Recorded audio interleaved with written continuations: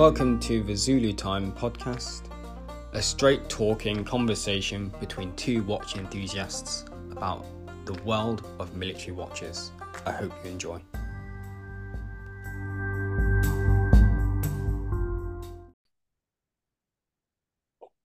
Hello and welcome to episode 71 of the Zulu Time podcast with your host Dan from Timely_Moments. So I feel like I'm on a bit of a roll with podcast recordings as of the beginning of 2023. At the time of recording this, I've actually managed to organise 2 further recordings in the same week, which is really good. And looking at my kind of forecast of events and forecast for episode release, in theory, guys, that actually ties me quite nicely right up until May, which is handy because I have a feeling that in my current role, I'm going to be quite busy around the beginning of May because there's a certain bloke getting a crown, like officially.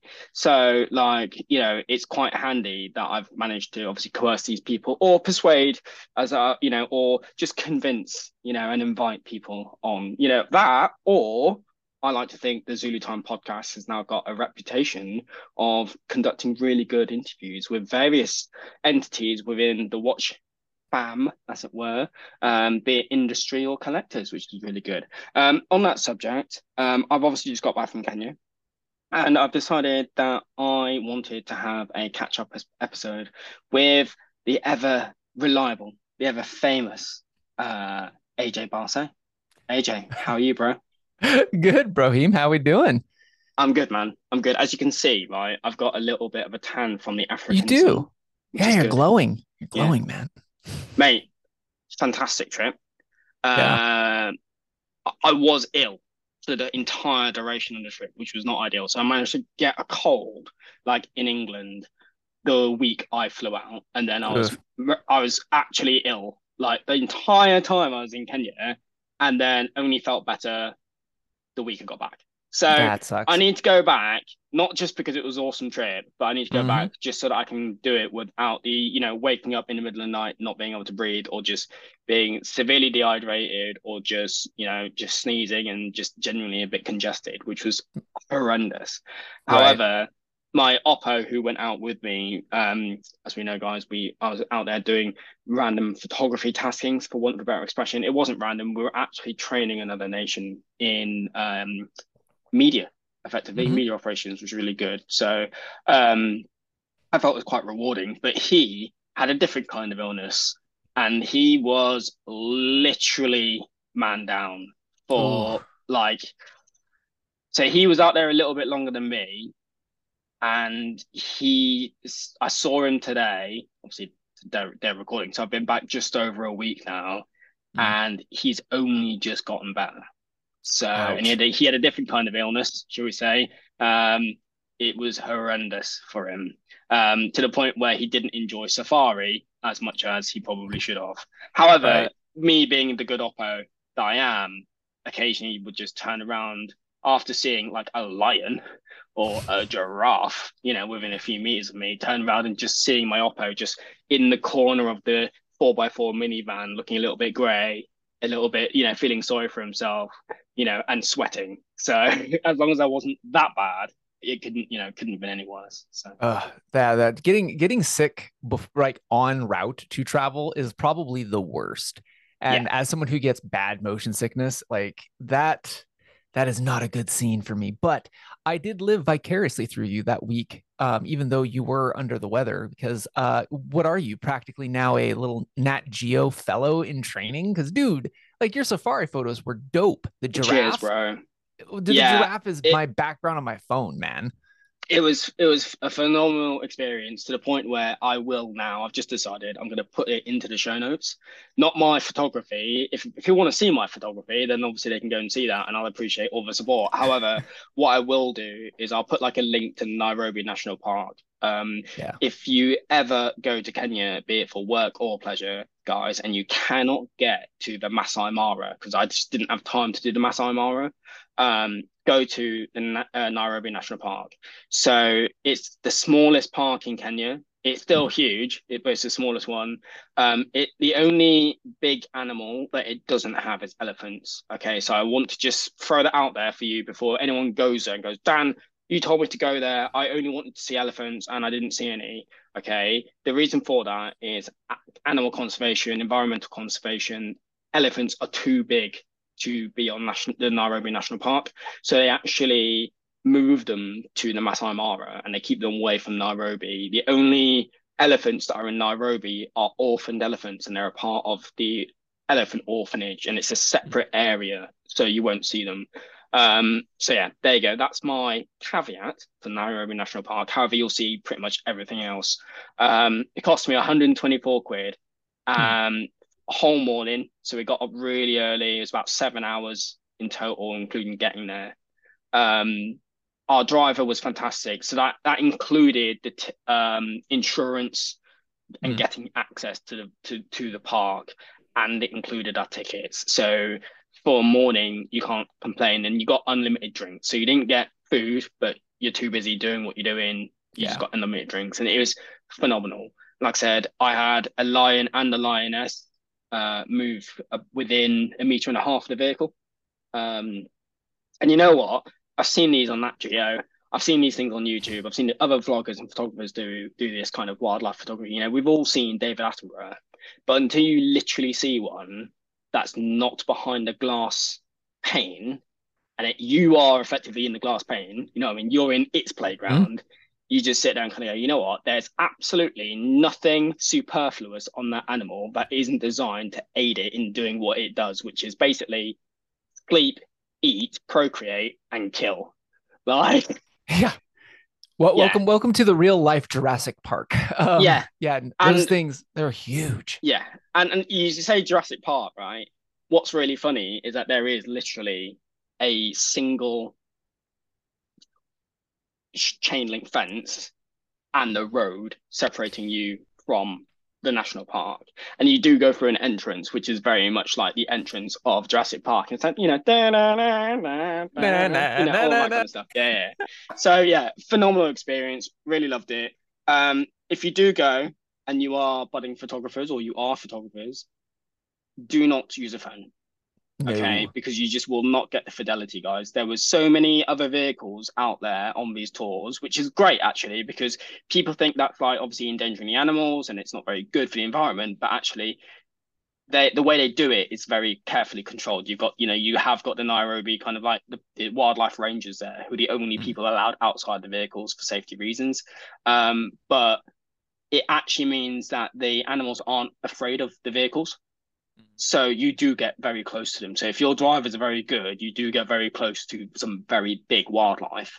Okay, so obviously don't take that as you know a bad thing. However, what I did notice is I think out of the other 10 or so vehicles that I paid attention to, I think only two had real cameras.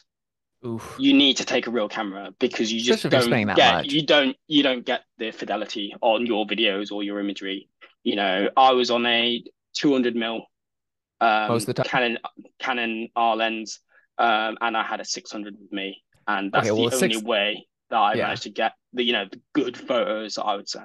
But let me this. I mean, you were there for work, obviously, so you had access to a 600. But Mhm. like, what would you say? Like, if for because I mean, most people, if they have an APS-C sensor, you can pick up a 55 to 210 from pretty much any of the Yeah. systems for sub 500 quid. Like, would you recommend at least like what would be the range for the average shooter if they were going to go to Africa? So the average shooter, so my Oppo was shooting on a 24 to 105 in Yeah. on full frame. So Mm, I would say if you can have anything that can hit above 70 mil full frame, yeah. you're going to get something good. Awesome. Anything, and you're going to be at that max focal length at all Mm, times, to be honest. Mainly due to the environment. Obviously, the vehicles are stuck effectively to known tracks, so you have to kind of punch into the environment that you're shooting into. But like I said, that being said, you will come up very close to animals as well. So that also brings me up to another thing. Like you're shooting in, I mean, the full African sun. Like were Mhm. you pretty well stopped down? I mean, most of those lenses for the average shooter, you're not going to be shooting at f2. So like, where were you stopped down f8 I at I 16? was I was f8 to f11, yeah. Yeah. F8 to F11. The 600 mil that Canon is actually its minimum, I believe, is F11. Mm. It's just a cheaper 600 mil lens. That being said, Yeah. it's a cheaper 600 mil lens, and I'm very fortunate. So you know what I Yeah. mean. It's one of Yeah. those. So take that, guys, with a pinch of salt. That's But what. I Yeah. just Rub wanted to that off. highlight this because I know there are a few guys within the Zulu Time podcast kind of followership who are very big into photography. Totally. And I felt it would be wrong of me not to give that kind of advice. And like I said, guys, I will put some stuff in the show notes. And it was really good.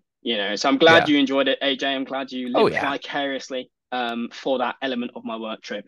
But the rest of the work trip was also good, bro. Like it was good to go out and teach what we were teaching and Hmm. meet new people. So no complaints whatsoever. I also managed to get an Analog Explorer podcast patch out Yeah. into Africa, which I is always appreciate good. that. Yeah, that you've now got now the Analog Explorer. Let's see, obviously it's been out in Europe, it's been out in the East, Middle East. Now it's been out in Africa. That's pretty cool, man. Like you're helping the Analog Explorer kind of touch all the continents, which is cool. And I never expected that for my show, so appreciate it. Good stuff. Right, enough about photography, I think, for now. Invariably, it will probably crop up later on because of the kind of people that me and you are. But No. before we get into this kind of catch-up episode, Yeah. which we have got a loose um, scheme of maneuver for it, guys. We actually do have some notes written down that you can hear on That my we wrote note. like 5 minutes before It we hit is, but record. in our defense, it is stuff that we've been thinking about Oh yeah, having for as an weeks. episode for a while. So Yeah. I thought this is the best time to do it. But before we get into that, AJ, what watch do you have on your wrist? Actually, I've got two. I'm back on course, so Hmm. I'm in the diver stress and rescue course through SSI, which is the dive agency I'm a part of, and so I've got a couple of sessions in the pool, and then I've got another open water for my stress and rescue course. Hmm. So I've got my I up until recently because you were abroad, I had some other folks abroad. I was wearing the Fairer, the Rocher, so that I could Uh-huh. track all of you in different time zones. But since I'm back into diving, I've got my Baltic Aquascaph Bronze on my left wrist, and then I've got my Garmin Descent G1 Solar on my right, which is my predominant dive computer and stuff. I was scheduled to be back in the pool tomorrow for my for my halfway mark through my course.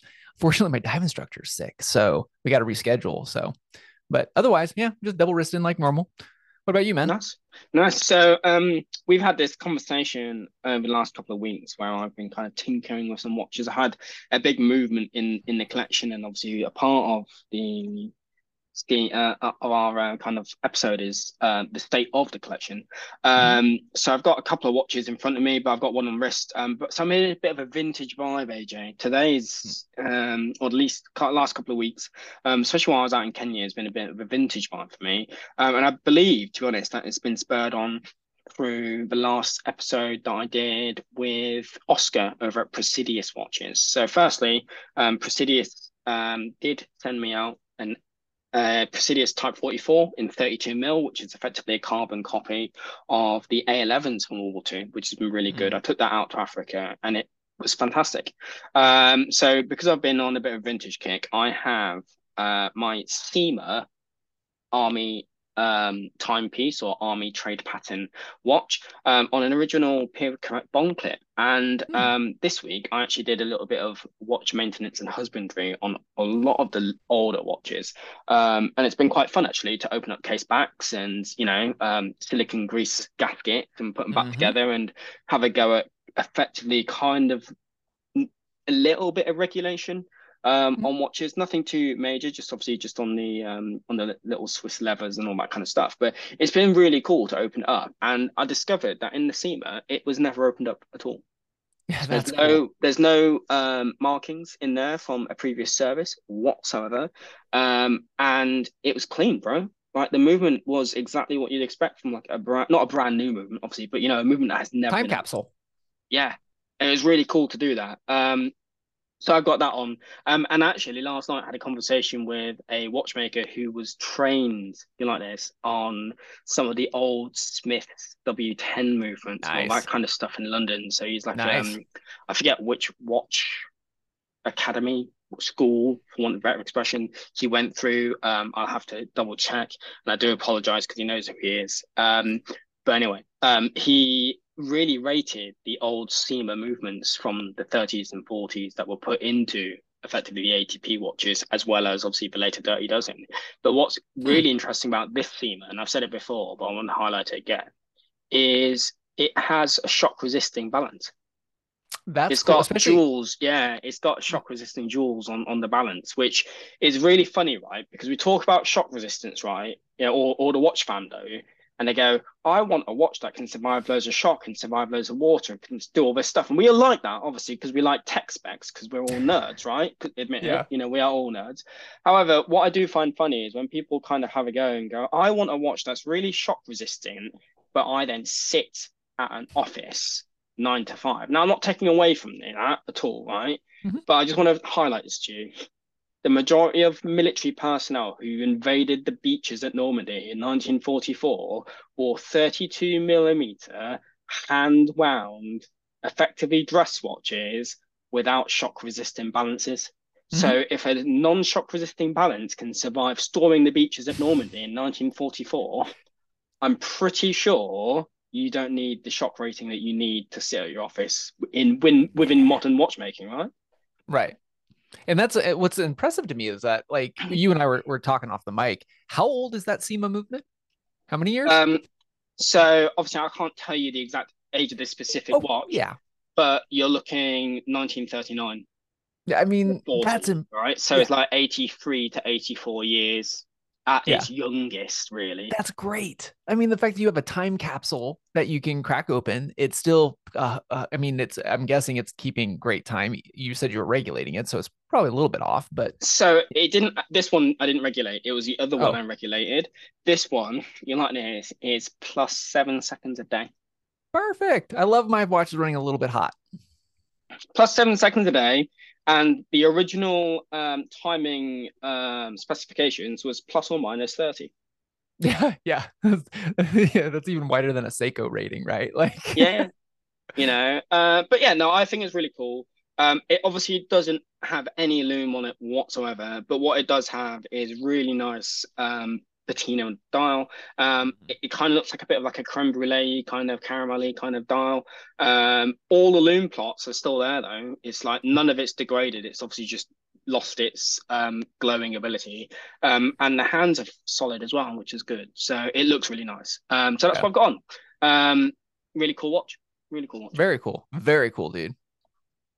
So yeah, um, I feel like we need to hit right. We've gone from vintage with my, wristwatch check to the two things that have happened in one that's about to happen and one that's just happened very recently, which obviously got mine and your back up first. So which one do you want to go through? Which one do you want to do first? Do we want to do predictions or do we want to talk about the thing that happened? Oh, let's do the thing that happened. We'll go in chronological order because the thing that's going to happen isn't for another week anyway. But like Mhm. the thing that happened. So the So thing that happened, are we are on about, guys, the mission to the I've written it down here as mission to the moonshite gold. yeah, Is that correct? that Sorry, is was that it is correct. shite, moonshite or Right. moonshine? Yeah, it's moonshine it, shine it, Yeah, yeah, yeah. yeah. No, like the thing, and this is what's great about this is almost a year to the episode that you and Mhm, I we met up on the mic. We were giddy as schoolboys talking about this going to be launch of an affordable Speedmaster in fun colors. I was gonna, me and my family were gonna go up, and it's a whole family ordeal. And then, as we all know, it has devolved into this hype beast of crap. And mhm. then 1 year to the date, because Omega wants to, or Swatch Group wants to disrupt Watches and Wonders, the thing that's coming up in a week. And so they try to do it again with the Moon Watch. but just put a Yeah. gold plated seconds hand and add 25 quid to the price and then make it even more restricted by only putting it in 4 cities. Yeah. I But the best bit is they did it on a random full moon on a random month in 2023. Right. And I mean, it does open up that they could do it for any month that has any full moon, whatever. But Hmm. like, what is, and I mean, I'm not saying anything that hasn't been said before, nor are you. But the thing is, what's sad to see 1 year later is that even listening to folks in my own Red Bar group, like, it's still not accessible to get them. Even if you do, you're not guaranteed to get the one that you want, depending on where in the world you are.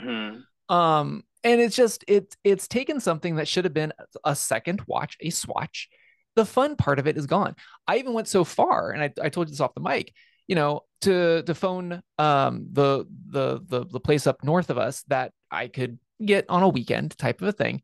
And they have an automated voicemail. They don't even answer the phone, just like, and it's just like, their store hours. And then at the end, it's like, if you're calling about the moon swatch, it is first come, first serve. We do not have Hmm. a wait list and we cannot guarantee anything in stock. And my wife and I are just called it. Just like we're totally burnt out on the fun part that this was supposed to be. My Hmm. son wanted a red watch. He doesn't have a red watch. In the same year time frame that my son could have been playing and probably broken by now, you and I both know, Hmm. a red moon swatch. He has 3 block watches that he has Hmm. dove with, snorkeled with, climbed mountains with, has done Hmm. stuff with, and he has more of an affection for that than he did that one red watch that dad showed him and had to show him in a store window and told him we couldn't go get. Like that sucks as a dad. Like, Yeah, of course. because that was the whole point. In as we talked about a year ago, like that was the whole point of this. It should have been fun, Yeah. and the fun has just devolved into hype, flippers, which I still cannot believe the fact that the Moonshine Gold one on eBay, the day that they were like released, I saw one supposedly sell on eBay for like $1,500 still. Like, I Hmm. cannot believe that is still a thing 1 year later. But it's Yeah. like Pokemon, you got to catch them all, right? Yeah, yeah. Well, you're like this. A year to the day, effectively, like I said, of this podcast, and it. I saw it posted yesterday, I think, or late last night, maybe early this morning when I was perusing on the gram. Someone has got every single one of them, has Good for them. acquired the display box, Whoa. and has sold it to an independent jeweler with the individual cardboard packaging boxes. Funny enough, on the internet, last I checked, price available on request.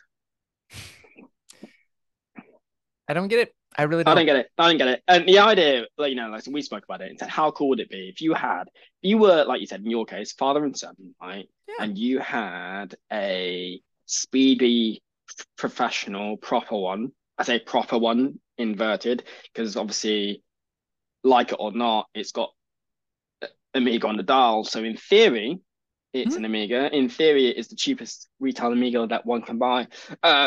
How cool would it be if you could match with your son, as it were, or Yeah. your daughter, or and have a plastic version and you have the real one, and that would have been really cool, right? Yeah. Um, but like you said, I think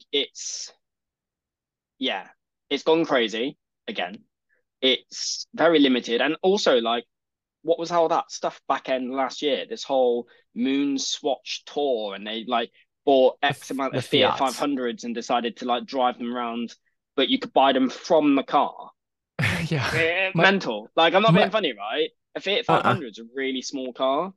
Like, and I Yeah. know the boxes are quite small, but you can't tell me that there's like an unlimited supply of like, you know, these moon swatches in the back of a Fiat 500. Like, it's Hmm. not going to happen. No. And we talk about environmental friendly, like bioceramic and all that kind of stuff. Driving those little Fiat 500s all across Europe has just dissolved any, carbon positive impact that you've done by having this Hmm. thing made out of bioceramic in the first place. What they Yeah. should have done, right? And I know Swatch isn't listening to me, and I'm aiming at a Swatch, right? Because I don't Mhm. think it's Amiga. And the reason why I say that I don't think it's Amiga is people will go out and buy Amiga anyway, Yeah. I mean, People won't. the regular Yeah, Speedmaster is still selling great. I've yeah, heard from other retailers like and I mean, I stopped into an Omega yeah, retailer recently, and they're doing just fine, if not they, an uptick. yeah, exactly. And like I said, if anything, this has only highlighted to people what Amiga is. If you didn't already know from James Bond, the moon landings, the Olympics, and all that kind of stuff anyway, this has only just highlighted Amiga back to the non-watchman, right? Mhm. The non-watch The watch fan. muggle. No, No, the watch yeah, muggle. exactly. Mhm. So it's just one of those. Like I'm aiming this at Swatch. This clearly is a Swatch derived marketing campaign. And you know what they should have done? If they'd come to Dan at timely moments and gone, Dan, you're a watch collector. What should we do for the year anniversary of the release of the initial Moon's watch? Now, it would put people off, obviously, because we don't like to iterate on things and have the original people feel like they're missing out. Mm. I'd have just released it again, but have the ability to take the case back off and have the ability to service your own watch. Look, I was fully, and I think I texted this to you when I saw the whole moonshine thing happen, and it would be great if they went ironic, or yeah, ironic. I think is when the System 51 came out, the first set you couldn't, they were totally sealed, seal and mealed Yeah, because yeah, of the manufacturing. Then later the System 51 in plastic, you could get it somewhat serviced, is what I understand, but they made the metal cased version and they called it yeah. the Mm-hmm, ironic. mm-hmm, I was so like I told you, I go, if they did that, just put it in plated metal, made it mm-hmm. moonshine gold, whatever you want to call it.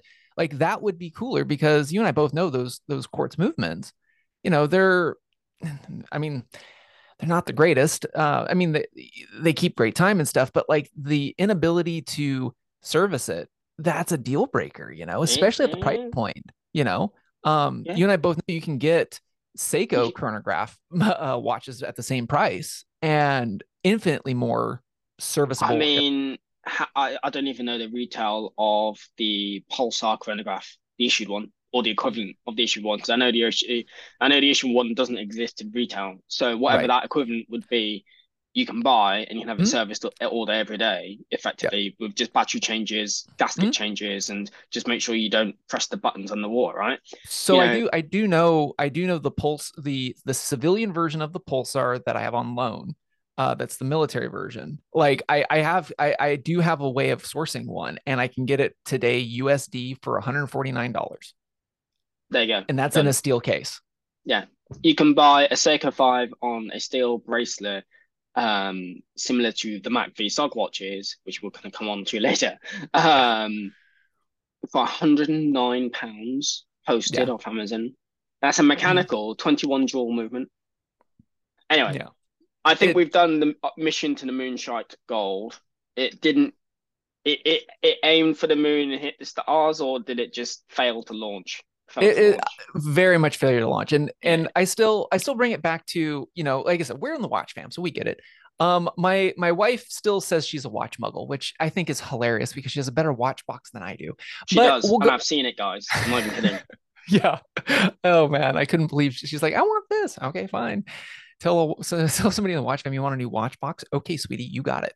So no, my wife, her hot take on this was real simple. She's just like, wait. So it's 1 year later and we still can't go up and get it. Well, why get it at this point? Why not just move on? And that's kind of a shame, because you and I were talking about it. The fact that 1 year ago, watch folk and watch muggles alike were talking about this, and I asked her before I told her about the moonshine stuff because she had even heard in her ecosystem about the original Moonswatch because she was like, oh my gosh, have you heard about this? Yes. 1 year later, she's like, moonshine, what? So this from the at least from my one hot take wife, who's a semi watch fan, we'll call her watch muggle for the sake of this argument. It didn't even come into her purview until a watch fan person brought it up to her, and then even she didn't get why they put a gold kind of seconds on it. Why can't we Mm. just go get them? Apparently, as well, they had to have torches, didn't they, to prove that there was Prove that gold. it was. Yeah, Yeah, that is man. shined. And then Yeah, you even pointed this out to me from an kind of an information aspect, like the initial press release, like the strap said mission to Neptune, I think, on it. yeah. The press release was wrong. Similar to Yeah. that, similar to the Tudor Ranger and how the press release for that was really shit cowboy music for an Arctic watch. Just Yeah. how things just don't kind of mix. Yeah. Anyway, It was that's weird. It was marketing, weird. guys. Yeah. So yeah, but yeah, no, it did fail to launch, and it's a shame really because I think it, like I said, it could have just been a lot more Fun. than what it was. It Fun. could have been fun. So yeah, um, Watches and Wonders. It's in a Yes. week or Yeah. so, right? So No, it is. It's a week to the day of this uh, recording. It's in 7 days. So firstly, right, my first prediction is Hodinkee podcast is going to go absolutely massive because They've already announced it. Yeah. I think they have 2 shows a day for the week. I think I heard James Stacy mention on one of the shows. mhm. So I there'll be some mean, pretty good coverage. yeah. I mean, I'm always interested, right? Because it's always good to see what kind of things come out. I'm Mm. obviously not actually that bothered because I don't like to. I've realized the price point in which I like to play with my watches now in terms of like what I like to buy, unless it's Yeah. something spectacular. I'm not going to play to that level. However, it doesn't mean that I can't appreciate it all, Yeah, right? totally. So, firstly, I want to take it back very quickly to Amiga. I'm assuming Amiga aren't at Watches of Wonders. They will just do their own thing because Yeah. obviously they released that new in that Speedmaster with the new balance spring or whatever it was. That was really cool. So um, that as a technology thing is really cool, and that's what I like Watches and Wonders for. Is when people or companies iterate on their technological material kind of manufacturing Hmm. element, not necessarily this watch is new because it's a new colorway. You Right. know, so I'd like to think that there's going to be a few watches where there's an advancement in that side of it. Mm. I do believe, however, and it's not really a prediction because we know this is how that group work, is they are going to have the more fun, enthusiast-driven watches from Tudor, Yeah. and you'll have the stoically, really expensive, diamond encrusted watches from Rolex, and Yep. there may invert a case 180 degrees and give you a left-hand drive Or that no no, one well, asked they already did for. that. They'll probably put that in a different colorway, maybe. I don't Yeah, know. yeah, maybe, but you know what I mean. Like that's the Yeah. iterations you're getting. However, it'd be interesting because apparently it's the 50th anniversary of the Daytona Yeah, or that's what you and I were something like talking that. about. Is Yeah. it the 50th or the 70th? Anyway, fifth, whichever one it is. I have a feeling because of that you're gonna get a green ceramic Daytona Oh, green. Yeah. because it's the same as the Kermit, the Cermit, the Smarty shoot, whatever they want to call it. That horrible green one that's not the Hulk, the one that Yeah. they, like I said, turned upside down for no reason. Um, Green is the color, right? So Yeah, I think so. I have a feeling something green on a Daytona. I would love actually to see a white dialed Tudor Ranger. Oh, that'd be cool. But they just did the Rangers. I don't know if they would that quickly put out a version change. You never know. Yeah. You I never know. I would It love would to be see like cool. I would love to see like, and I'm not, you know me, I'm not a big Rolex fan, but like it would be cool to see like a nice white dial Explorer, a Polar Yeah. Explorer. Like the Just old precisions from exactly where I was going with that. Like that would be cool. And like I said, the case sizes and all that other jazz. I don't really track that stuff with Rolex, Mhm, but like from an aesthetic side of things, the Polar Explorer GMT is always a fan favorite and mhm, stuff. And it would just be cool to see that come down to a steel cased Rolex Explorer proper. mhm. Um, and it'd be even cool if they, because I know that they usually the Explorer. Like you have an Explorer, you have I the do. 38, yeah, So mine is 39 mil from 39, 2018. So it was yeah, the Mark II version. So the Mark II version being the hands actually fit the dial. hmm, Well, I say fit the dial. The hands on both versions fit the dial clearly because they spin around the dial and don't, not tell time. But the Mark II version, the handset is more in proportion to the 39 mil dial, whereas the first version they just took 36 mil hands and put it onto a 30 mil dial. got it. Yeah, Yeah. but it'd be cool for like for Rolex to kind of like go back into their repertoire and kind Mm, of bring back more of the instead of the applied indices, because shiny, whether it's white gold or hmm. steel, whatever, applied on white, it can kind of be hard for Yeah, to legibility. see. Yeah, Yeah. so to go something like painted and go, or a black framed painted Hmm. dial with lume or something to make it more of a sports watch than a luxury watch. Mm. It'd be cool for them to do that. I don't think they will. No. But it's a But shame, really, because, like you said, I think Tudor have now taken on that mantle of yeah, totally the has. um yeah, the everyday luxury, the tool watch. And that being said, actually, something I do like about Tudor, I've handled now modern Tudor. I've put my Mhm, Explorer next to the Ranger, and mhm. I came out the conclusion of if I didn't have the Explorer, I would buy a Ranger, obviously, Yeah. because you can't really tell the difference.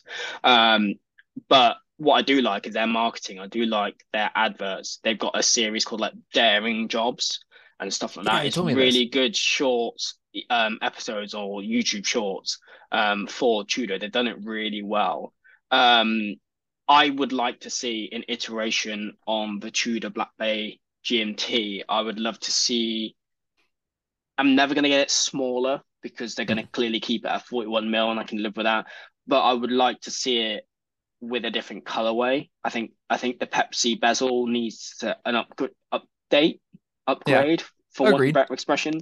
And especially now that that movement has, been around for a few years now, and they've sorted out that problem with the mysterious jumping dates, you Yeah, know, and all that kind of stuff. So that would be cool to see, I think. it would be. Um, and yeah, that's kind of like my main predictions. I mean, I know they're not out the ballpark of impossibility, and I know they're probably pretty generic.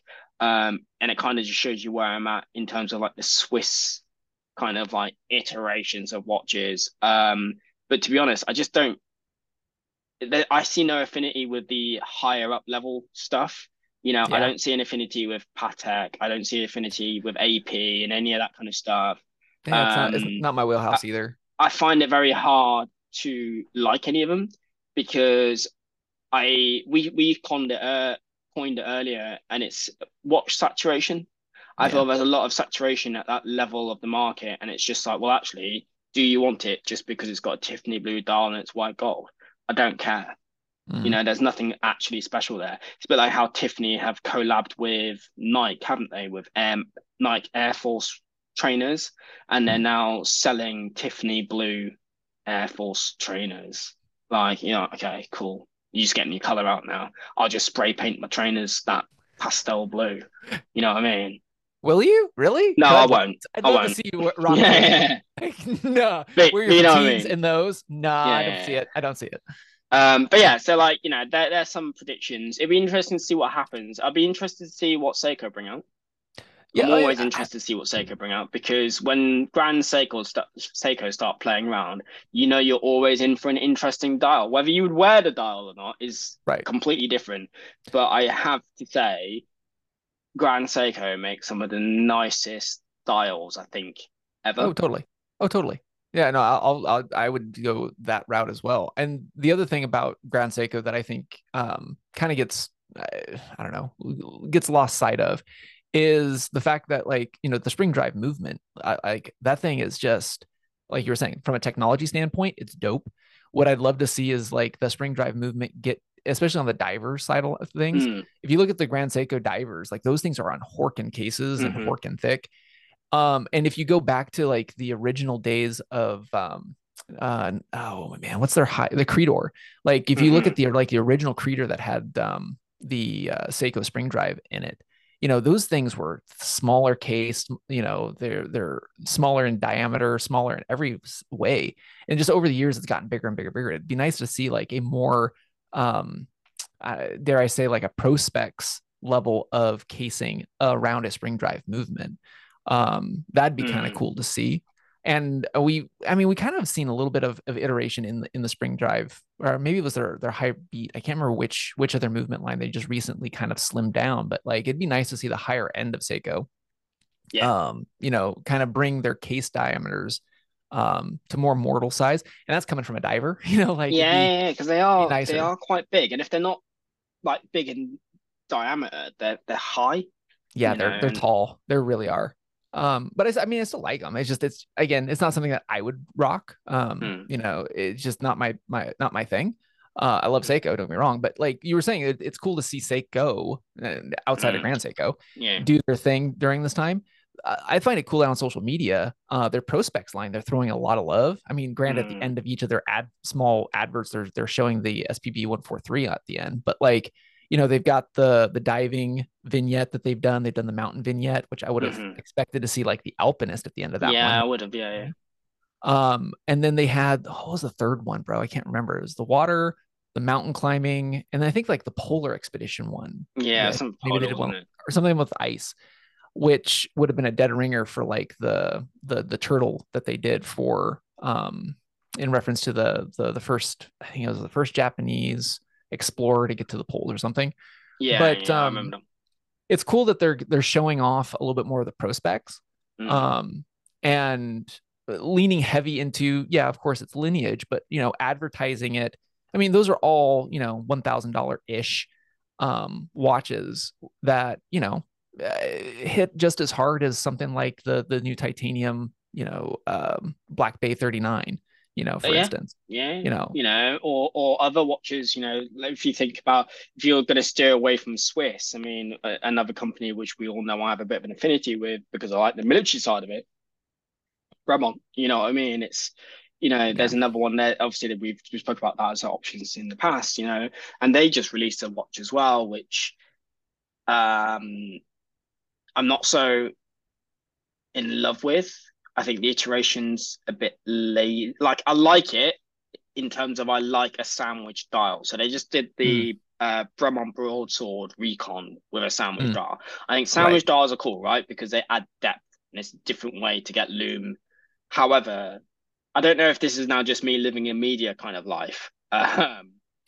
But I looked at the press release and the Mm, media release for it, and nothing added up. Like the wording was His Majesty's, the case back say Her Majesty's. right. You've got different on the photography side. You've got like what appeared to be like faux patina loom on the sandwich dial, but then bright white indices in the hands.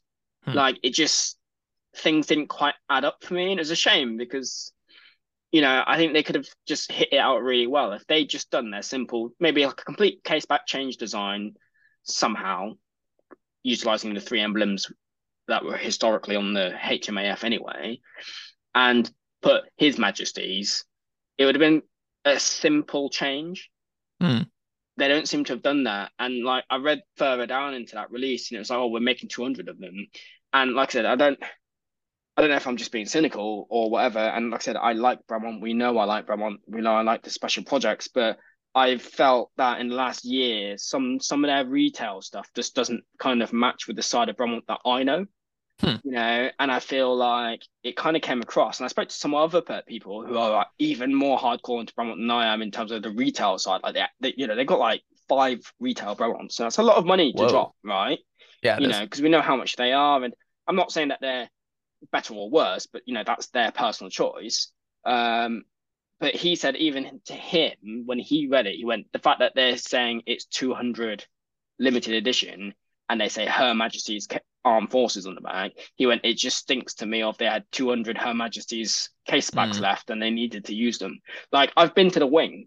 I don't know how much it costs for you to machine a case back. However, I've been to the wing. It's probably not going to be hard for you to laser the words his instead of mm, her and just cut your loss on the passing of her late Majesty the Queen. Just cut your losses and be like, look, mm. there's 200 case backs. You know what I'd have done? I'd have turned those case backs into challenge coins.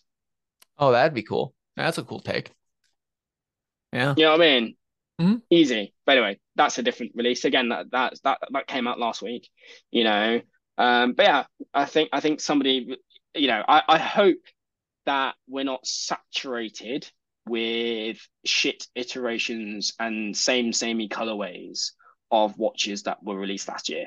Like I said, Yeah. the Amiga release with that, the new technology within the movement, I think is really Hmm. promising for the next couple of years. And I hope that we see material and technological iterations now on some watches that Yeah. we may have not seen in the last couple of years.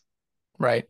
I also hope to see more accessible everything. I mean, I think everybody and their cousin now has, for the last 10 years have been asking, where are GMT watches that are accessible with GMT Hmm. movements that are accessible? And now, like 10 years later, we've got what we've wanted. I mean, both from Seiko and Citizen, Hmm. not really from the Swiss. I mean, there is the Solita, what is it, the SW 330. Yeah. That's their GMT or their world time. I can't remember which one. But like, It is the GMT because I is it? believe that's the same movement that's going into the Beachmaster. Oh, okay. So like, yeah, but I mean, like, it would be nice to see something in that same vein coming from the Mm. Swiss side, for accessibility. Mhm. I mean, like I said, from the Japanese side or from the independent side. I I mean, think there's a lot of, independent side, right? In the yeah, independent side. yeah. It'd be nice, just to have more options, specifically in the design, because the NH is quite tall. I mean, it's just like the NH 35 and the 36. It can be a quite tall movement, which means your case has to be taller. Hmm. Whereas the Citizen, it's a smaller height on the Hmm. caliber, so you can get, that's why I like my Baltic wear so nice, because it's barely 12 millimeters tall, with the 9000 series in it. So it'd be nice to see from a mechanical perspective, kind of a third option, Yeah. just so that we get a little bit more variety in the design aesthetic by way of the mechanical underpinnings. Because I Hmm. mean, there's only so much you can do if the limitation is what the movement is, Yeah. and when you encase it. But in that same vein, like I would like, especially from the diver side of things, and like you brought up Elliot Brown, like the Beachmaster, Hmm. super dope, great, cool that they have that entire design, that entire heads up display, for lack of better terms, Hmm. that they've gotten to their mission timer setup. That's really dope. What I'm hoping to see more of is kind of that combination of dual crown, dual bezel divers. Hmm. There's the Beachmaster and then Christopher Ward. And I don't know if this slipped under my radar, but I just found out like the C65 has a double crowned. I think they even have it in forged carbon, or it was DLC. I can't Yeah, I remember. believe it was a forged carbon case. Yeah, I believe. but what's great about that is having a double crown, not a true compressor, because I mean, yeah, Christopher Ward does have their actual C65 compressor case, which is Hmm. also equally cool. But something that I've wanted for years, and I've been looking, it kind of gets into our state of the collection. Something that I've always kept an eye out for is the old Sherpas. I think even Inkar did this as well, but also Sakura before it got acquired through Breitling. They had double crown, double bezel dive watches. Hmm. And why that was kind of cool for that era is, and in case of Sakura, they called it the dive computer back in the day. Yeah. And that was allowing you to have an internal rotating bezel ring. So you could do one set of counting or Yeah. count up, count down, and Hmm. then an outer dive bezel for your bottom time. They went so far as they even had like, you could do double time. So you could have a double 12 on the inside and then have your Nice. traditional dive bezel on the outside. And I really, since the late 60s, early 70s when those came out, I haven't really seen anybody except for like the Beachmaster. When you showed me that, that was the closest thing in like late the current iteration. Hmm. And then the Diver C65, whatever they're calling that. I'd love to see that aesthetic come back. That Mm. that era where again it's passive mechanical innovation, where we know how to do an internal bezel, we know how to slap an outside bezel, but for Hmm. somebody like me who wants to keep it accessible and have high functionality, I Yeah. love a double 12. So give me an internal rotating bezel with 12 hours so I can time shift here in the United States or even abroad. It's not that bad. And then give me a proper dive bezel on the outside so that I Hmm. can, when I dive like this coming weekend, that way I can time shift with you when I got a podcast Hmm. buddy. I can keep my dive time when I'm recreationally diving. And it keeps the mechanical side, the movement side, more accessible because all Yep. you need is a three hander. Hmm. You don't need to have an extra complication. It keeps your Servicing down. It husbandry keeps. down. Yeah. Yeah, you're just putting. Reliability is there. It's yeah. Mhm. Yeah, and that's what I really miss. Like, give me a good. I like Seiko's day dates, but give me a date, give me a three hander, and let me do passive, quote, passive GMT, CMT, cheap Hmm. GMT, whatever you want to call it. But I still want my dive bezel for, even if you're not a diver, like being able to have look down at your wrist, have a double 12 so that you can have a secondary time zone, on the continent that you're on, or even if it's off continent, Hmm. and then being able to use your die bezel to do a tea steep or whatever brew steep you Yeah, do. I want that. Personally, will I see it at Watch and Wonders? Probably not, but that's probably what not. AJ wants. That's what the Analog Explorer really I wants. don't think it's Like, just I don't think it's just you either. Like I said, in general, whether that specific double crown, double bezel is something, that loads of people want, that's by the by. But I think, like you said, just accessible iterations of correct, useful correct. complications, Yeah. right? I think, like you said, that's what we're missing. And, I know we've spoken about it before, and I've mentioned about the Beachmaster, and when it comes in, obviously, I'm going to send you as many Beachmaster spam as possible. But Please. I think that is one of the best releases that I've seen in a long time. Like, again, let me take away my relationship with that brand, Hmm. but just looking at it categorically as a release, as a Hmm. actual thing, I think it's one of the best things released and unique things in a very long time. Hmm. I would put it and I'm not a huge fan of them, but the Seiko 5 GMTs, that Mm. was, Yeah, yeah. as much as people started to quickly poo-poo the fact that it didn't have a screw down crown, and I've seen a diver actually use it underwater and without a screw down crown just fine. But the thing about that I loved seeing is that it had a SKX 007 style case, Hmm. a form factor we all know and love. Price point is affordable, and it Hmm. gave everybody a GMT, something that we've asked for years, and a variety of colorways, a Hmm. spamming of colorways. Yeah, yeah. That's not all my thing, but the fact is, for the aspiring person who is on the fringe of the watch fam, or somebody who is watch muggle and watch curious, like, that is exciting for me, because Hmm. those are the conversations where I get the text, on a Friday night, where a significant other is thinking of getting their other significant other a nice quote unquote watch. Hmm. And what do you think, AJ, about this? And it's in my price point. That gives me a lot more fun to talk about watches. Yeah, and scope and options. Yeah, exactly. Mm-hmm. As like you said, I think that's it as well. I think the fun needs to come back into this hobby a little bit. I A think little with bit. this I'm hoping. oversat, yeah, like I think with this, I say again, I think with this oversaturation of different things, I think some of the funds disappeared in the last, I'd say, 6 months. Mm, You know, but again, just my opinion, just my opinion. But yeah, I guess we'll have to wait and see what happens. But let's yeah. hope for more accessible complications and Yeah. practical iterations and innovations on things that people actually want. Yeah. It'd be nice to know that the big companies actually listen to the consumer, really.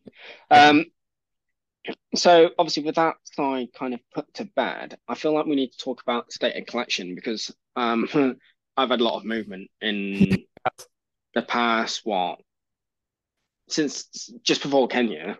Yeah. I had a lot of conversations and watch movement and plans. So firstly, I just want to let you know, had a message from Paolo. Guys, if you've not listened to Paolo's episode, go back, listen to Paolo. Paolo's really cool. Paolo's a pilot. Paolo makes cool watches in Italy. Hi, That Paolo in Italy. yeah, that watch should be coming in April. Which is really exciting. And for me, bro, like that's a watch I never thought I'd ever have in the collection to mark that part of my loose career and work experience and like formative stuff in that regard. I think Hmm. that's a really cool watch. So looking forward to that coming in. I had a conversation with him after, since the podcast. Dude, those case backs that he does, Hmm. like hours of lasering work Oh yeah, to get to those. get that type of relief. Yeah, as someone who's recently done some laser projects, yeah, I can totally understand. Hmm. Hmm. But Yeah. you know what? Fantastic. The finishing on Hmm. those is great. And if no one's seen it and wants to see it, either go onto his page or just drop me a message because I'll Yeah. send you the case back, which will go on my watch. Not my one, because obviously mine's in the post or, is due to arrive with him end of the month. But the project's case back now, because it is open and online. But the finishing on it is phenomenal. Like the fact Totally. that he was just like, that's by laser. I was like, I genuinely thought it was stamped. Hmm. Like, yeah, Stamper casted. Yeah. yeah. Hmm. No, a lot, and especially like in the challenge coin area and stuff. Like, you can go a lot of different ways. You can go stamp minting. which a lot of people do. But for people who want to do small batch stuff, like I've turned to, a maker who uses a laser, and it does Hmm. take a while, but you can get 3D, that 3D carving, as it were, into a variety of different metals. Hmm. And if you know how to design that way, you can do it yourself, or typically a lot of the cost goes into that first, rendering. Initial, yeah, yeah. Yeah, but like the nice thing about a laser is it's reductive processing as opposed to an Hmm. additive process. So you can do smaller batches once you have that set up. But same thing, like when you told me that that's how he did his case backs, I was like, oh, that totally makes more sense. You're able to do that level of fidelity, and you can do it in a smaller batch. But yeah, it does take a lot of time to have those layers cut in. It does take a lot of time, a lot of lamp hours. But Yeah. that's cool. But you know what? Like I said, I like to think the results speak for themselves. You've seen some of Totally. the paceback finishes that he's obviously posted online and for various watches, and it just looks Mm, phenomenal. So excited to get that in. Um, I also have some vintage Seiko coming in. yeah. What what So kind what kind of what vintage kind? Seiko? Are you What gonna kind you're of gonna you're vintage gonna mention Seiko? it? You're gonna mention Yeah, I it? will do. So this is a watch, right, that I never thought I'd ever be able to buy. So Mm. hence the big movement, right, which we're going to discuss, and it's been a bit of an elephant in the room because loads of people have been like, "What the fuck?" Okay. Um, What did Dan do? What what did did he do? Dan do? What is Dan planning? So I'm breaking up the band. Oh my God. What band could you be referring to? We're breaking up the McVie Sog band. Oh my The God. band. Hold the The band. presses. Yeah, the band. Right. And the reason for this, right, is because I'm very fortunate. And as are you. You've got some fantastic watches in your collection. Like I said, this is the stated of collection part of the podcast. Um, I only have two wrists, and unlike you, I don't double wrist watches often unless I'm timing another watch after I've had a go at regulating. Sure. So I Sure. don't tend to do it. So I only wear one watch. So, yes, I have been known to swap watches throughout the day, Oh yeah. and I get from watches that way. But 9 times out of 10, AJ, I'm very fortunate to be able to open a suitcase of watches or two suitcases of watches, wind them, set Mhm. them, put them back, and go, right, actually, that'll be in the rotation this week, but I've got, for want of expression, I'm very fortunate. I've got so many that I just don't get around to wearing them. Right. Um, and I realized that actually, out the back of the Rico Watches podcast that I did at the beginning of the year, and we talk about aims for 2023, I think for me, it's consolidation. I think Hmm. of pieces that I'd actually wear, and like I said, I've been fortunate through the podcast to have these conversations and interviews now with people and have these, ability to effectively, have the conversation where you can tell us, well, actually, what would move, what would sit in the collection well, and, all of that kind of stuff. And like with what's coming in, Hmm. ultimately those things would mean more to my collection, especially like I said, Paolo's watch is a good example. And to me personally, not even as a collector, just personally as a person, than a couple of vintage watches that are the correct reference that served with a particular special forces unit in the Vietnam War. You Hmm. know, and at the end of the day, I've got the photos, I've got the Yeah. podcasts. People know that I've owned all three, and I've been very fortunate to own all three. I've loved owning all three. Hmm. But it's just time, bro. It's time to Yeah. allow two of them to go to other collectors who have been That's cool. after them for a very long time, um, to get some enjoyment out of them. Because ultimately it sounds really bad, but two of them end up just being very expensive still life product photography pieces. Yeah. Because I'd only wear one of them, and I am keeping my favorite one. I'm keeping the rarest one out of the three because I'm Dan and I like rare things. But you know what I mean. Shiny magpie. Shiny You know magpie. what I mean. But so that's what's happening. So two of them are going. We're breaking up the band, and they've effectively vetted the prospective buyers. I didn't vet them, but they're known in the watch community. So I do hope that when they go to them, by the time you listen to this episode, they should be on the way to them. People, they enjoy them. But Mhm. what I'm getting in return, and he is featuring on a future podcast that we're recording this week.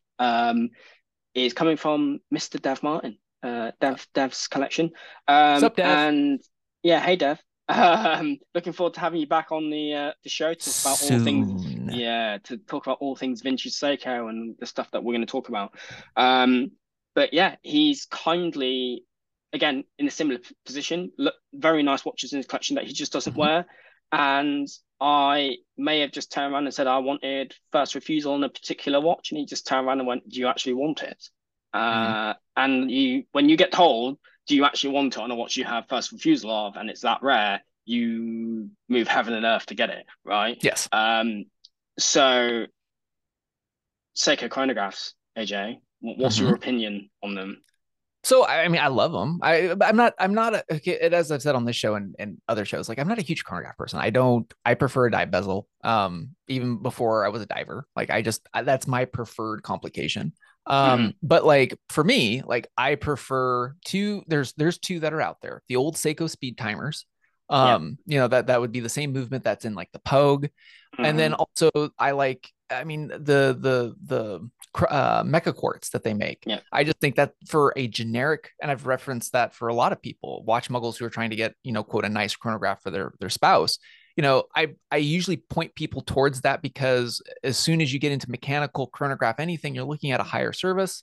Hmm. And they don't, but you want the tactileness that is in a mechanical chrono. So that's Yeah. what usually why I point that direction.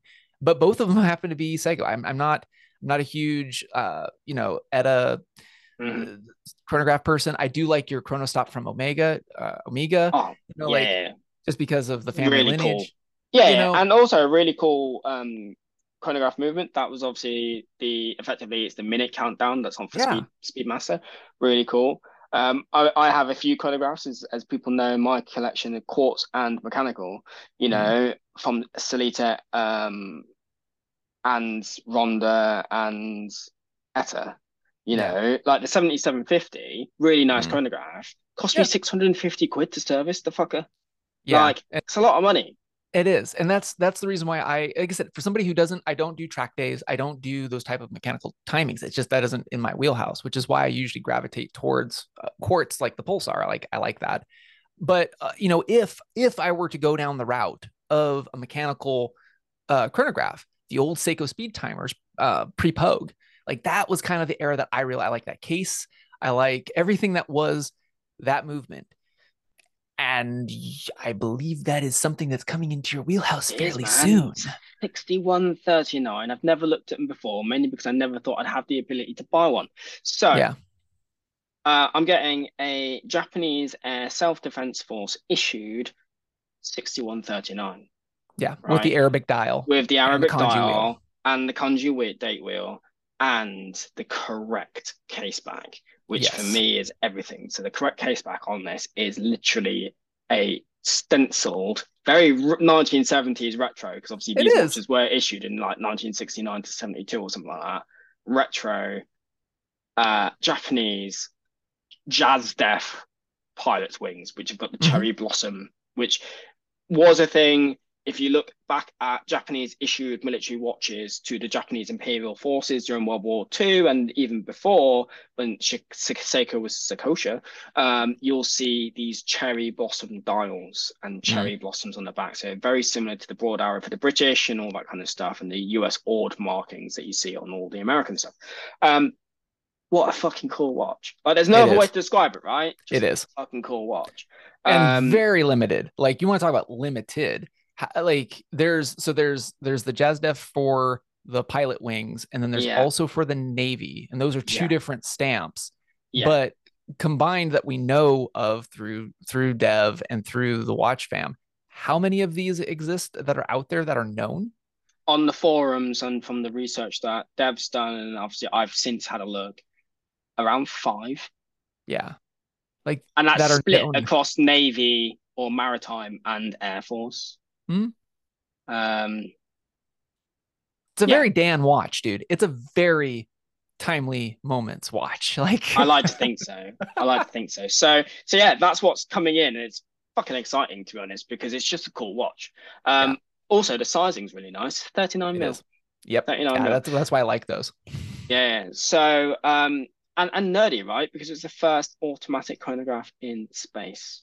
So very excited to get that in. There will be a lot of Seiko spam, and that is why we're getting Dev on the show to talk about vintage Seiko. Because I also realised in the purchase of this watch, I'm keeping with my tradition within my own collection, which just is happened by fluke. Really, I've never owned a modern Seiko, as in Seiko Seiko. Yes.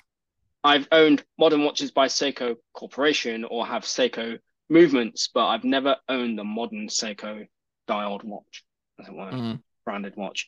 So yeah, highly excited to get that in. Really cool, and that's why we're breaking up the band because we have to break up the band because that thing, as we've spoken about, is something that I would wear and will wear a lot. You Yeah. Yeah. know, Yeah. so So yeah, I look forward to when you get that. Like I said, that's a cool era. And it, as far as, and especially because it's got the Arabic dial. The yeah. legibility of it. I didn't realize that was just to those versions. Like I'd seen some Arabic dials before, and we've spoken about it in the last couple of Mhm. weeks, where some people fake them, don't they, or have They done in do. the past. They But it's do. a very niche thing to fake because so few of them are around, and it's very easy for people like, oh, who's it, Fako's Friday, and all the the Instagrams that Yeah. are pop up around Seiko, which are actually a really good resource for vintage Seiko anyway. Highlight often. Mm. It's really easy basically to figure out if you find a fake one, So yeah, fortunately, the one that I'm getting in isn't fake, which is really good, you know. Because Yeah. we like Dev. Dev is a good egg.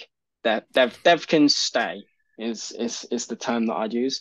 So yeah, so a lot of movement, bro, in the watch collection at the moment. But I'm also enjoying, like I said, tinkering around with watches and like using case I'm back glad. opening tools now, Mm. which is good. Which was actually something which I did set as an aim for 2023 within the podcast now was to Hmm. learn a little bit more and kind of be a little bit more self-sufficient with stuff like that.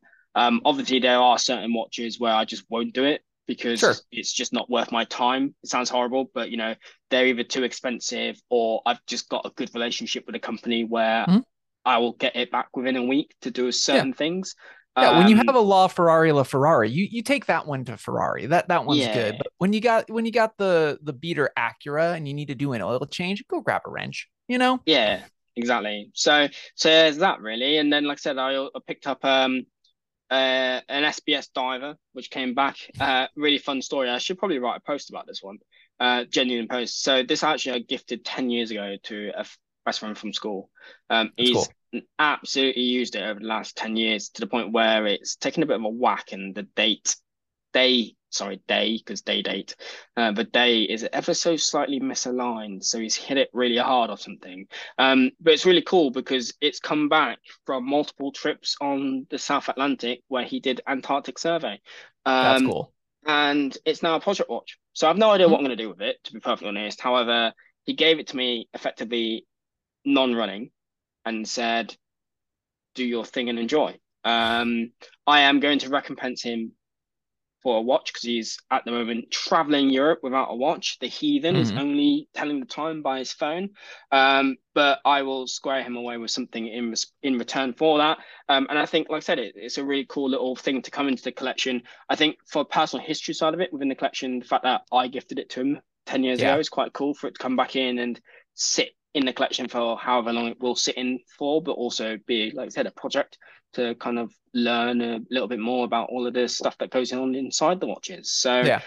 that's my aim. Like I said, is consolidate to pieces that I'll wear more, Mhm. and I guess become a little bit more self-sufficient when it comes to just generic stuff, really. Because I know the theory because I've read enough books and posts and listened to enough podcasts, but I think it was time for me to actually start cracking open some cases, bro, and Yeah. having a look, really.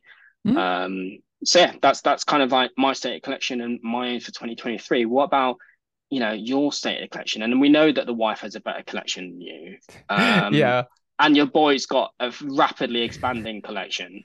But what is on the cards in 2023, AJ, for your Yeah. watch collection, bro? So in 2023, I'm going to be, well, I already had my birthday, but in 2024, so in preparation, Hmm. I'll be having my 40th birthday. So which is a kind of a substantial birthday for me. Hmm. Um and I like many people know, like I don't really go out and grab like the first watch that has hype around it. The last watch that I got would have been the Ferrero Rocher. And that was a And while ago. that was a hot minute ago. Mm. And short of like stuff on loan and stuff like that notwithstanding. Um, or actually, no, I take that back. I guess I did get one right after that. That was my one of two Aries, the Oh diver one yes, out of the yes, back yes, end of yes, the yes. the episode. So I guess I did have one after the fair, but like that one, that one's kind of special because that was announced on my show. So like, Hmm. that was cool of Matt. But like but for production side of things, like the fair was it planned. The thing is that like I do a lot with my watches. Like I dive with my Aries Diver one. It's gone down to Hmm. 126 feet. My Baltic goes diving with me. My Seiko SKX 007 goes diving So, with so me. And you like, took your Baltic down and it doesn't have the screwed round crown. What? oh no, the Baltic does. Oh, it Yeah, does. It yeah, does. yeah, this one does. Yeah, yeah. All of my dive watches do have screw down crowns, but like that doesn't stop me. Like if it's pressure rated, I mean, It'll be I'll take fine. it down. Yeah. Yeah. But no, so like the one that gets the most wrist time is surprisingly the Baltic. Like it's so easy to wear. I love the skin diver style case. I love how thin it is. Hmm. I love the like I mentioned when we're talking about watches and wonders. Like I love the quote explorer style dial. I like a 12369 dial. It's just that's my thing. And so like realistically, like this is like 9 times out of 10, this is on my wrist. I can go anywhere and do anything. It's been at the top of Hmm. Mount St. Helens. It's been at the bottom of the Salish Sea. I love it. So for me, like that's more of what I'm akin to in my collecting. And anybody who's followed the Analog Explorer kind of knows that about me. But it's kind of taken hold a little bit more in the watch, and maybe because of saturation. A lot of people thinking of consolidating the one watch mentality. Whatever. I'm I'm never gonna gonna get to one watch, bro. no, no, nor am I, nor am I. You know what I But mean? Like it's those who aspire to that, crack on. props. Like Yeah, props if you can do it. yeah. I just know that I wouldn't be able to. Yeah. My dad is a one watch guy. He has his same dive watch that he dove with back in And the it 60s and is 70s. uh and it is a cool watch. Yeah, that's my grail. Like, and I've Mm. said that on many shows. Like, that is my grail. But like for me, for my 40th, if I could find or have like I was mentioning, if I get a double crown, double bezel watch, that would be something I would gain. And if it had the functionalities and it had the aesthetic, Mm. that'd be something I'd be looking for. But like in the pipe right now, there's really not much that I'm looking to acquire. And I'm gonna actually bring up so Watch Crunch, who is kind of like a social network for watch enthusiasts, and also is kind of a forum, kind of all wrapped in one. I need Uh, to use it more. I have a yeah, watch crunch and I keep forgetting. And it sounds really bad. It's because it doesn't have an app. yeah, it's a persistent web app and Mm. stuff. So small scrappy team. Max, who's at Watch Crunch on Instagram. He's actually in my Red Bar group now in Seattle. Hmm. Shout out to him and stuff. But on there, they have every week they have this newsletter that gets sent out called Bites, Watch Hmm. Crunch Bites. And the I'm going to call her the editor at large, at least of it. I think her name is Kaisa. She goes by at Deeper Blue on Watch Crunch, and on I mean, she does an awesome job bringing up different things in the community, which is cool. But one of the things that she posted on just earlier today at the time of this recording is the rise of the de-influencer, and I thought that was an interesting post.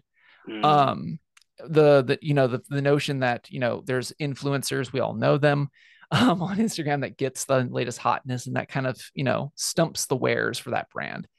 And there are some that are upfront of who, if they're an ambassador of it, or if they're on deck for that brand. A lot of people are upfront about it, which is cool. Like I get it. But what was interesting is I put a comment in there. It's just like, I would hope to think that I'm in that kind of brand of de-influencer, because quite frankly, if I had my choice of spending money on a watch that it is that's hot, or spending the same money to go do something with one of my watches on wrist, I would prefer the latter than the former. Um, Hmm. to me, it's similar in the same vein as like Chase Jarvis out of Seattle is often attributed to the quote, the best camera is the one that you have. I I tend mean, to amend that. fact. Yeah, Hmm. I tend to amend that and say like the best camera is the one that you have and you know how to use is how I typically reframe that quote. Yeah. Um, Ideally not on automatic. Well, yeah. But like, for me, like I would rather, I can look at any, and all of us in the watch fam can do that. We can look at our watch case and be like, oh yeah, I did that with that and that with that. And for me, like that's the Baltic most of the time. Or the SKX 031 that I rebuilt and put a custom case back on. That hmm was my son's first ascent. Like it's more of that in my quote hmm collection from State of the Collection. Because I'm diving so much, like that's a lot of what I'm collecting in my collection is just collecting great weekends wearing, hmm an SKX and just hanging loose or, Yeah, you yeah. know, with the Baltic or whatever. But for my 40th, I do kind of have an itch, like all of us do, you know. But I kind of want, if I can just find a brand that ticks all the boxes for the ability for me to have a double 12 and a dive bezel, in a case that wears as good as the Aquascaf. That's kind of what but it doesn't exist. Like that's what I'm eyeing. Mm. I'm very curious about Elliot Brown, but it's a little bit bigger of a case profile than I'm typically gravitate towards. But regardless, like, a lot of people, kind of gravitate towards a bigger dive watch, especially for guys like me who are diving in a dry suit. Like I Mm. have to wear basically a space age strap to get it around my dry suit cuff. Yeah, you do. Yeah. Fun fact: the Garmin Descent. Somebody asked me recently what my favorite dive strap is, and personally, I prefer wearing just a good old NATO strap. But if I can't because of my dry suit, the Garmin Descent has these quick release straps, and I can't recommend these enough Oh, because that's they're cool. toolless. Yeah, Yeah, yeah, it's yeah, completely toolless, and the strap itself in where it connects with the lug or with the spring bar. Actually, I'll do that for podcast effect here. Has a oh, click. very satisfying click. I actually bought a couple of these from Garmin because they're 22 and you can get them in 20 Can you? with the dive extension. Nice. So typically speaking, if I'm dry suit diving, I'll have the Baltic or the SKX on a Garmin quick change strap because it's the only thing I can get around my cuff. hmm Um, and that's the kind of fun, quote unquote, that in my collection that I'm looking forward to is just doing cool stuff however I can on my body and go do stuff. Yeah. Um, I mentioned it a few episodes ago. Collecting with a watch and collecting watches are two different things, right? I yeah, believe that was with you actually, but we've it spoken was, about it that was, before. yeah, You the know, collect, the ing of collecting is that yeah, yeah, episode. Yeah. yeah. You know, So yeah, but that's also the state of my collection. also with those Garmin straps, we also know that they're boiling waterproof because you have to heat your gloves up with boiling water on the surface. Okay, that's only in the middle of winter, dude. And man, when it's below 0 C, yeah, you gotta do something. So, but yeah, no, like that's the state of my collection. Like I said, I have my eye on something, but it just doesn't exist, and the parts aren't there that I can't make it myself, and I can't mod it myself because the case isn't really there yet. But I hope one day. But other than that, I'm just gonna go do cool shit with wearing a watch and do Nice, stuff with my son. So nice. Well, yeah. if I ever get bored, bro, of that 6139, I'll send it out to you for a bit. Awesome, dude. I mean, I doubt I will. However, you never know.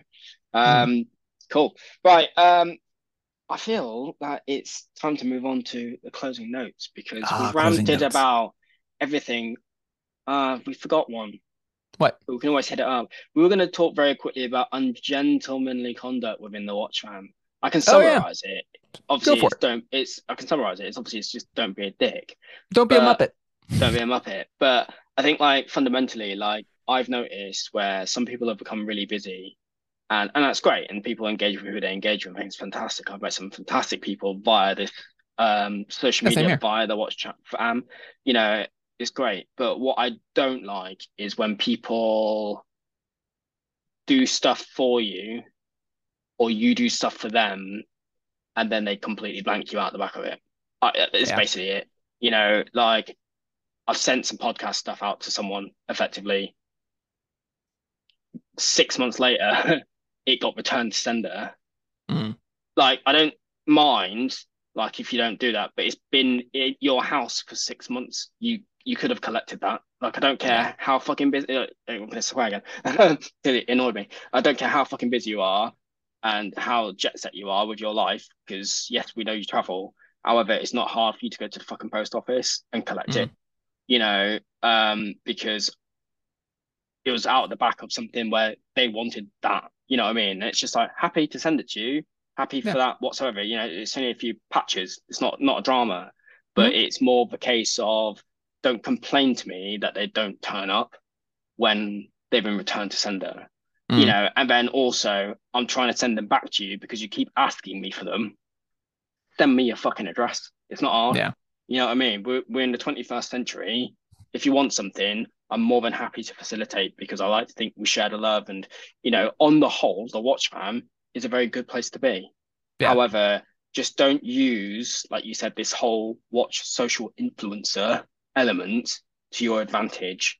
Mm. Okay, because it's not a done thing. We hold ourselves, or on the whole, people put this romanticism, don't they, on this watch fan collecting? Like, our word is our bond, and you agreed that you're going to buy a watch at this price, that it's agreed, right? Or whatever. Standard stuff applies. Don't be a dick, effectively. That's kind of like the end of my rant. I don't know if you've experienced that lately. Uh, However, I definitely have. And then, like I said, it's frankly quite annoying, to be honest. yeah, I've been chilled out on some conversations I used to have with folks. And like in some brands, like where Mm. they've gone a different direction and they Mm. just didn't loop me in or whatever.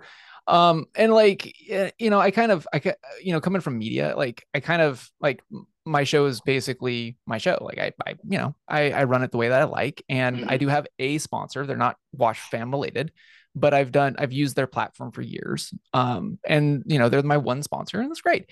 But like I don't know, like I'm genuinely pretty chill. Like I Mm. had somebody on the back of an episode that really resonated with this one episode, and they're like, I hate to ask, but like, do you mind if you can send me out a sticker? I was like, sure, man. Just give me your address. Like, Mm. well, what do you want? How much would you want for? Don't worry about it. Just Yeah. put it something cool and go do something and shoot me a picture of it. Well, I don't have anything planned. That's fine. I don't have anything planned. I don't care. Just go and do Yeah. something. You know, Yeah. it cool. Thanks for supporting the show. And I've got people who support me directly through Patreon, or they support through the Substack. But like genuinely speaking, like I try to be as open as I can. If anybody's got a Mm. question, if they got a grief with an episode or whatever, like my biggest thing is, because I've been podcasting for over a decade on various different shows, is there's criticism and there's critique, and you can do it creatively, but just don't be a dick to the creator. Like, Mm-hmm. the show gets put out, like a Billion podcast. It used to be once a week for once a month because of our production schedule. But like, just be nice to the person who's you're consuming content from. As a creator, I recently said this on a different show. Like, I genuinely don't check most of the comments or reviews of our show, because there was entire years where it was up and down, where like you get somebody who just goes on a tirade because we say this one thing about the Pacific Northwest, and then they're totally tuned out of our show, and how dare we tune in next week for a variety show. Whatever, man. Yeah. Like, it's one of those things where, especially in the creator sphere, and kind of moving away from like social media and influencing, like we're creators. You and I create a show, we put it out there for free, and we want engagement, and we want creative engagement. Mm. And I've been fact checked. It's cool. You let me know if I say something wrong. Bellingham podcast has been in existence for 7 years. Trust me, I've Chris and I have overstepped on saying something, or we got a date wrong or whatever. It's not that big of a deal, as No. long as you're kind about it. We won't be a dick to you if you're not a dick to us, Yeah. type of a thing. And so when you do reach out to a creator, just be, kind. It's not hard. I've done that to other podcasters as well. Be like, yo, matter of fact, at the back of an episode, like they had bad audio. I'm like, yo, you may want to check your upload. And they did. They Mm. immediately took it down, issued an apology, sent me just a quiet DM. I was like, dude, thanks for catching that. And they re-upload. Like, genuinely, like if that happened on your show, I'd do the same thing. Like, it's Mm-hmm. just being kind and helpful. And then if there's something you disagree with, if you're gonna voice it, cool, but just don't be like, man, this sucks. Like, Yeah, that's not creative. It's just yeah. not. I've been quite lucky, really. Like I said, I've only ever had like one person in terms of like feedback for the Yeah. show. Now, not photography or anything like, or the overall Mm. timely moments. Come back with something, and like I did go back through it. And that's great. Ultimately, it was what it sounds like bad. It's one bloke, and I sent back a thing saying, yeah, cheers for that. Whatever. Like we've identified it. Yeah. However, the easiest way for you to do this is actually just turn your volume down. You know what I Yeah. mean? And that's all it was, and that's fine. Like you said, people are well within their right to do it. I just, like I Totes. said, fortunately for me, I've not had like major criticism in terms of the content consuming Mm. in that regard. I just think, like I said, it what annoys me is the fact that the engagement I've had, which obviously I clearly alluded to about 2 minutes ago, was because it was out the back of a personal conversation. They've asked for Yeah. something and then they've just mugged it off. So you just like, they're two different things. I think when it gets to that level, I think you are being a bit of a dick, you know. Yeah. So just my opinion. Moving on to closing notes, AJ. Oh yeah. What have you got, bro? So I've got it's kind of a tradition. I don't know at this point. Like every time you ask me for closing Mm-hmm. note, I have an old ass book for you. So here in the Pacific Northwest, there's kind of a running joke, and it's it, we're typically an area that has a lot of rain and gray skies. Like there's that Yeah. stereotype. It's genuinely true. Okay. But it's funny because there was this video on Instagram that my wife showed me of like this person getting all cuted up and going to grab their umbrella and they're going to go out in Seattle, Washington and go tour, look around. And there's a gentleman that kind of has a curmudgeon face and he goes, we don't use umbrellas here. And what's funny is somebody actually made a reference to the fact that's actually a thing. Like it's a stereotype, but typically speaking, if you ever see like a Hollywood film and it's shot in Seattle, Washington, and there's a bunch of umbrellas, yeah, it doesn't happen. Typically, we layer up. We have hoodies. We have shells. I mean, REI was founded and created here, so like we're kind of that type of folk. The stereotype's generally true. We're dressed up to go on the trail or go to work. Could be about the same. Yeah. Um, and so there was another video in reference to that kind of snide comment of like we don't run umbrellas. They actually found a book that was written of the memoirs between 1863 and 1872 from a gentleman by the name of Theodore Kirchhoff. And it's called Oregon East, Oregon West Travels and Memoirs by said person. And he was I believe he was a German American at the time. I haven't read, I just picked it up from my reference library. But in it, it's funny because he's coming out west. He's a proprietor of a shop, and so he's opening up a shop in Portland, old time Portland.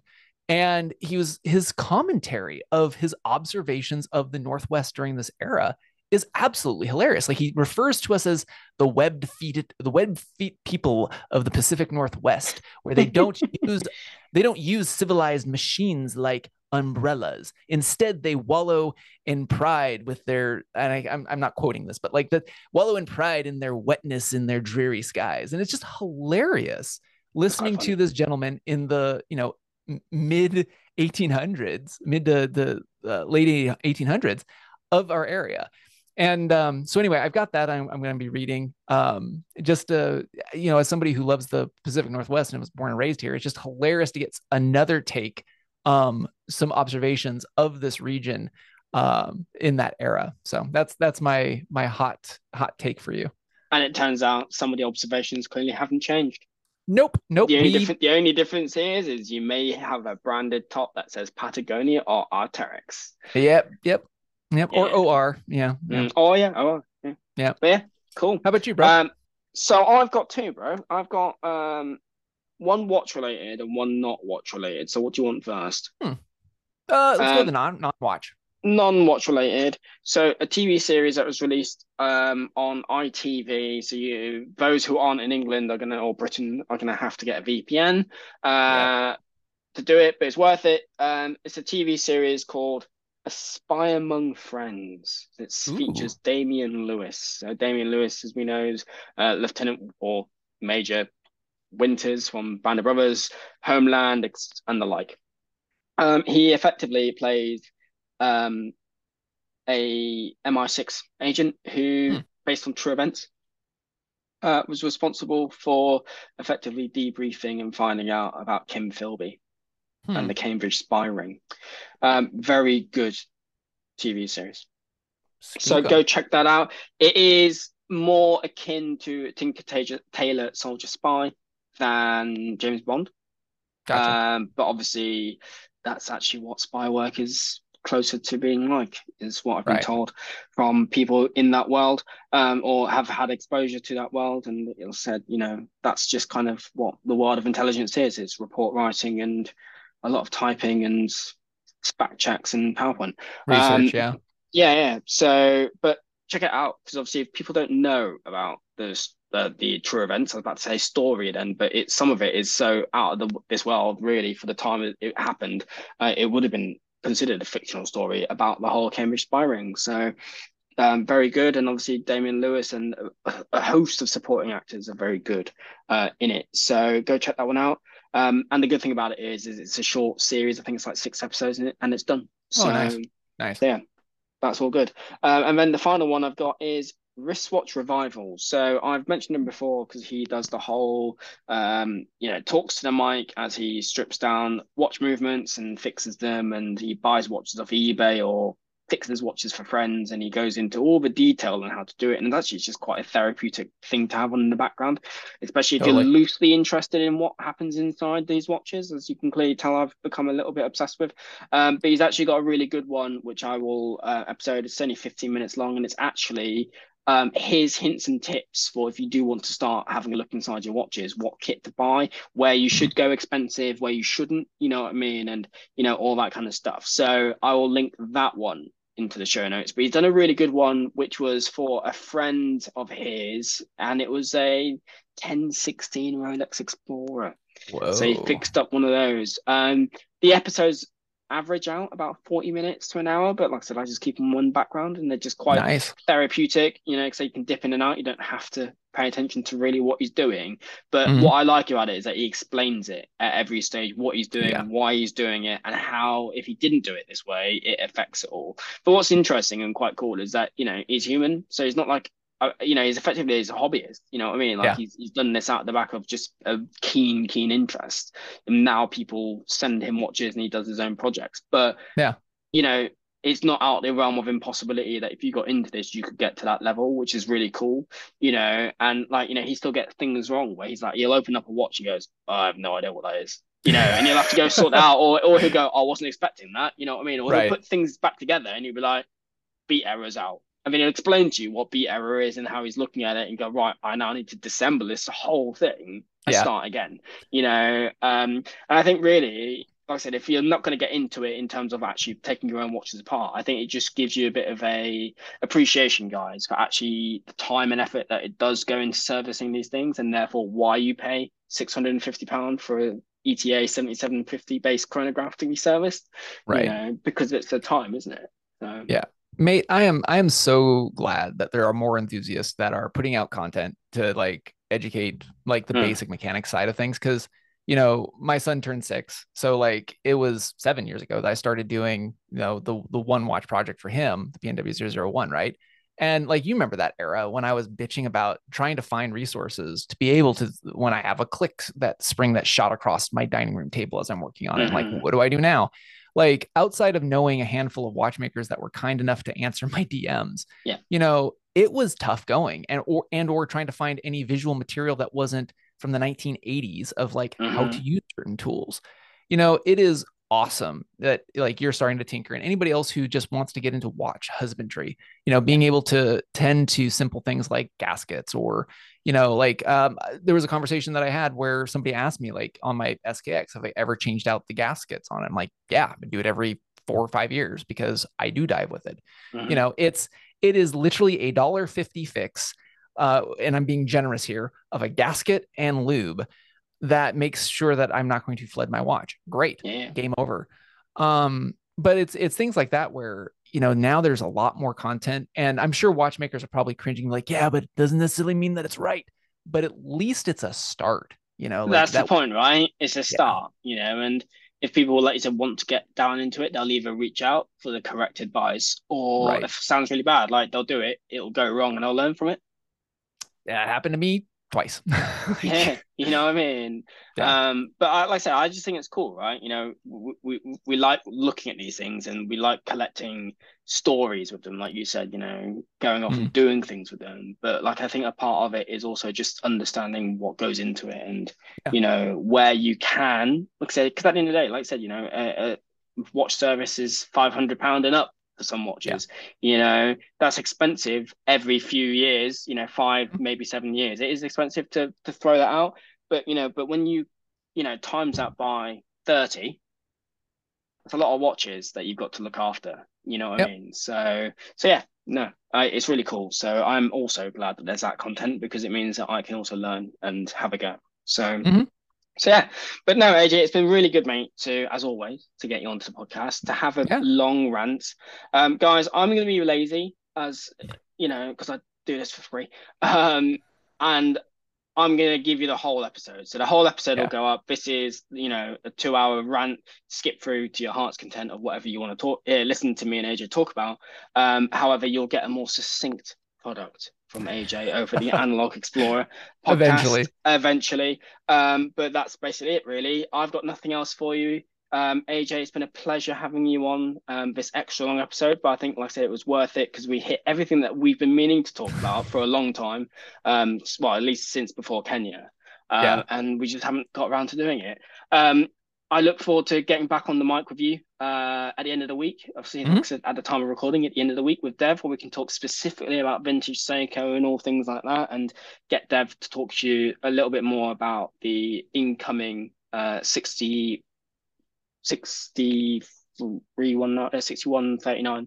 Sorry, always getting confused. That's coming in. But other than that, bro, I've got nothing else. So, cheers. And Cheers, man. we'll catch you in the next episode. Yep. Catch you next episode. Thanks, bro.